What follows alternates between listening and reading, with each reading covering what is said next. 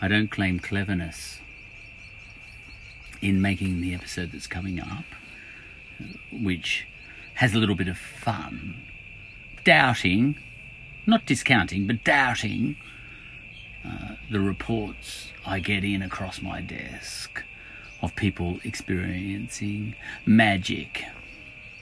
Yeah?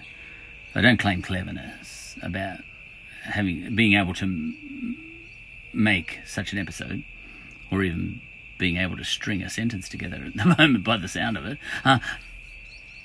I've been taught how to doubt. I'm socially constructed in this way of thinking.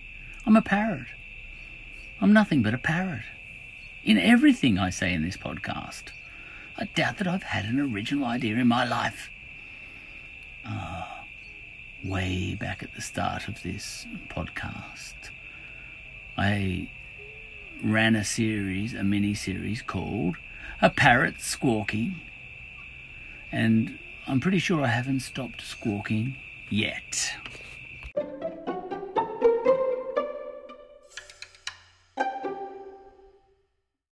Right outside my shed, as I sit here in my shed office, in isolation and quarantine, is a scaffold. Well, it's actually a basket swing, but we've taken the basket off, and now it's just a scaffold.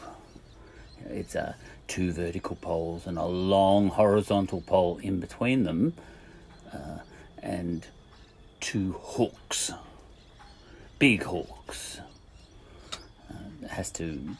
Those hooks have to be able to hold a basket onto which you throw 4 or 5 children. Now, but the point is, it's triggering.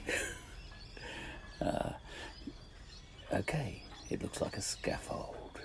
Now, as I looked at it a few minutes ago, I thought, I remember seeing things like that when I went to Ireland. Overhanging sort of spots where the English had hung Irish rebels and that sort of thing, down south in Cork. And I have knowledge of that image of men hanging in Cork, because I went there and I saw the overhanging sort of bridge. It was a kind of an archway that they used to hang people off, priests and other people who were being rebels at one stage, 1916 and all that sort of stuff. All right, now Michael Collins. Now the interesting thing is, now this is.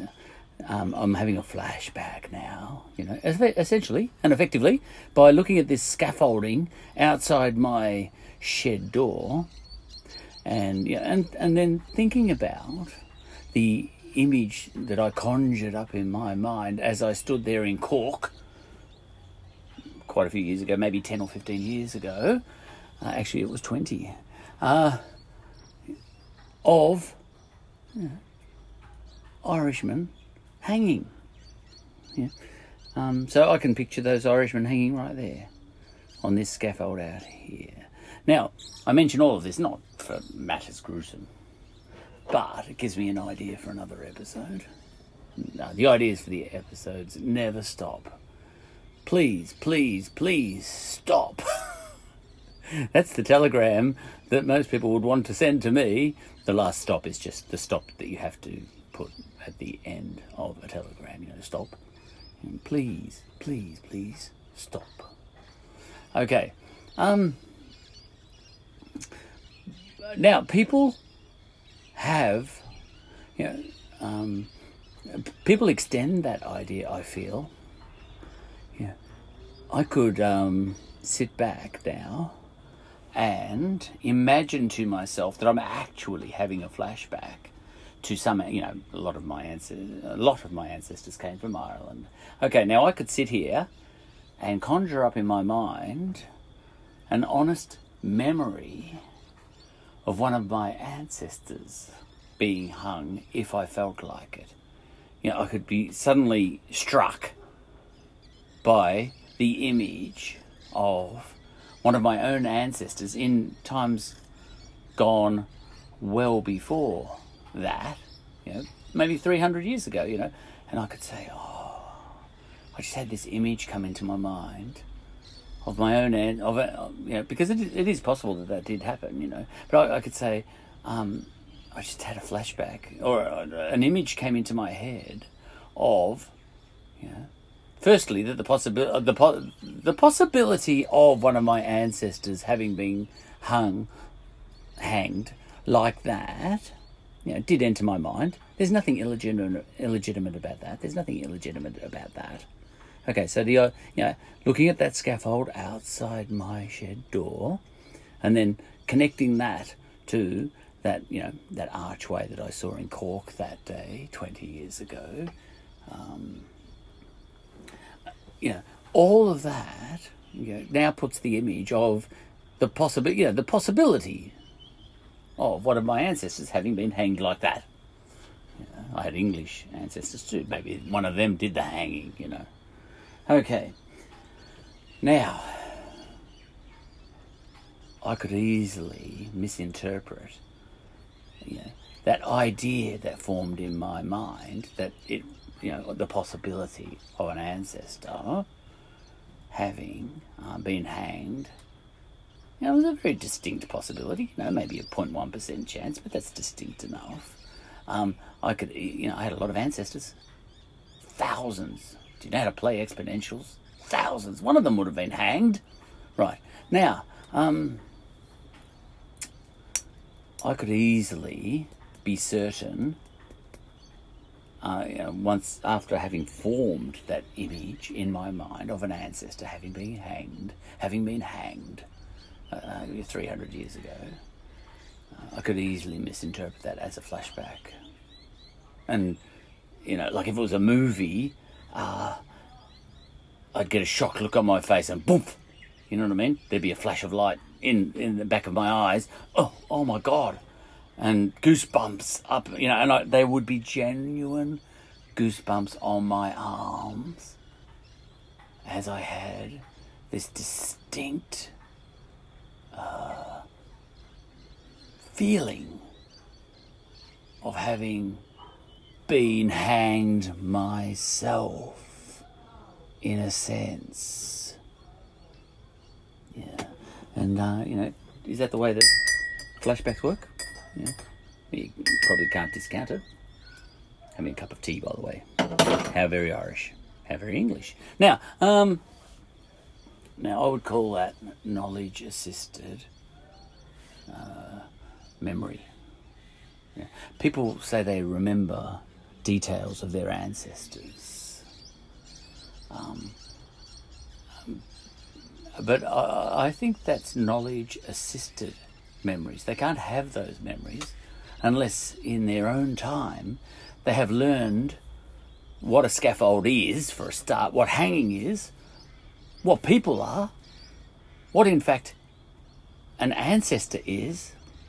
There's a whole lot of information that you have to learn about, right, in the current time to form a flashback. You can't have a flashback about an ancestor having been hanged on a scaffold if you don't know what a scaffold is and you don't know what hanging is. That's my contention anyway. Now, if you say, I had a flashback of, my grandfather being in the war, my great-grandfather being in the war, oh my God, I was just struck by an image of my great-grandfather in the trenches. Now, there are people that go around saying things like that, or my son did, or my daughter did, oh my God, it's so freaky. I'd really like to ask some questions. Who told you your son even knew what a soldier was, or is, and what a war is, and what a trench is, and all that sort of stuff, and what a great-grandfather is? What indeed a great-grandfather even is? So I think, the idea of a genuine flashback in that sense, is a little bit too assisted for my liking. it's a little polluted. That's something like that. There are other ways people think on this level. Oh, yes, I knew someone who had this feeling. Well, someone had a baby, and this person I was speaking to was struck. Oh my God, I had a vision of her having a baby. I knew she was going to have that baby. Oh my God, I'm a prophet to S. Prophet. I'm a prophet. Oh, far out. I've got goosebumps going up and down my arms. I knew that. I had a vision of that. But now my feeling is that vision is not entirely of a spiritual nature. In fact, my bet is it's not at all, because the person who had that distinct feeling that her friend was going to be pregnant, that was about to become pregnant, there was so much information being the jigsaw puzzle that made up that thought was made up of real inputs. She's been taught that idea. She had to know that it's women that have babies for a start. Also feeding into her idea was the fact that her friend did have a partner, so she had to know how sex worked. She had to know what a baby is. She had to know that you have to be a certain age to be childbearing. These are very distinct inputs from the real world. What she's done, you could go on and on. You have to know what. You'd have to know the gestation period of a human compared to, other kind of species. She had to know that you don't show for a while. Well, otherwise she wouldn't. If she didn't know anything about pregnancy, she might think you've got a basketball in the middle of your tummy out the front from day one and all that sort of stuff. She knew a whole lot of inputs went into that thought, and she's discounting all those inputs and saying, no, I had a kind of a spiritual sensation that my friend was pregnant, and then she rang me and told me she was pregnant. Oh my God, that was straight out of my intuition. But no, it wasn't intuition driven. If I really got into it, there'd be about 15 things she had to have been taught about the circumstances surrounding, the idea of getting pregnant. She probably even knew that her friend was trying, if you know what I mean, and all that stuff. It's huge, and I'd call that knowledge-driven intuition. It's not even, and if the amount of knowledge that has to go into an intuition is extreme enough, that it's not even intuition really, is it? It's just joining the dots, playing the odds. Like a lot of prophets, well, all you're doing there is looking at all the inputs and working out what's likely to happen. People say, oh my God. Because even with this coronavirus that's around at the moment, people will have reached back and they say, oh my God, we have found one person on the planet, or two people on the planet, who predicted a virus would arise from Wuhan province in China. Oh my God. But no. There was these were in novels, or in hocus pocus, predicting things, But there are people predicting all sorts of stuff. Every possibility has been predicted of all sorts of things, such as did happen. So, look, there would have been someone in the world who predicted a virus was going to spring up in Shanghai, and another person who predicted a virus would spring up in 2020, in Botswana, and another one who would have predicted 2019 in Botswana, and another person in 2021 in Botswana. There'd be a novel for every situation, or some New Age sort of oracle predicting just about everything.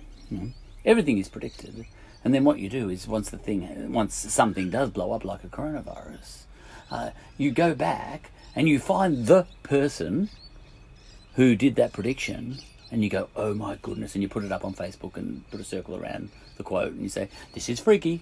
Yeah. But that's the same level of freakiness as winning Tattslotto, for example. You got next to no chance of winning Tattslotto, but someone does every week, just about. So what you do is, someone's going to predict, someone's going to win Tattslotto. So what you do is you wait till someone does, and then all the family and friends of that person says, oh my God, the hand of God. That is so unlikely. But it wasn't unlikely at all. Someone was going to win it. That sort of thinking, So this is knowledge-assisted intuition, I think. And I think the intuition part of that phrase, knowledge assisted intuition, gets knocked out by the knowledge bit. So it's just knowledge, It's just making predictions like Ladbrokes does. When Ladbrokes is setting the odds, the betting agency. All right, they're profits too, you see, in exactly the same way, and probably they're better at it. Ladbrokes are already taking bets on when the Queen's going to die, that sort of thing. I don't know if they're taking bets on that, but they're taking bets on stuff like that. And, some people lay a $2,000 bet on the Queen dying on the 6th of January 2025, you know what I mean? And then, that actually happens, and people say that person there is a prophet. Now, going back to the first example, me having a sudden flashback of an ancestor, having been hanged on a scaffold, well, no more so, because that's knowledge-assisted flashback. In other words, not a flashback at all. It's just me piecing together current knowledge and calling it a flashback in my own mind and actually having the sensation, the actual emotional reaction, that goosebumps on my arm. It's amazing. We're a funny lot. But that's no more freaky than... that's not really any different to those other examples I said, all of which took a lot of knowledge. A lot of knowledge went into them. For example, that's no more amazing in a way. It's no more magic than this person who predicted, I think it was Stephen King or one of those sorts of people, that a virus would spring up in Wuhan province in 2020, For him to predict that, he had to know a hell of a lot about viruses. He had to know where Wuhan is. Wuhan is. He had to know a heap of stuff. I couldn't know. You get what I'm getting at.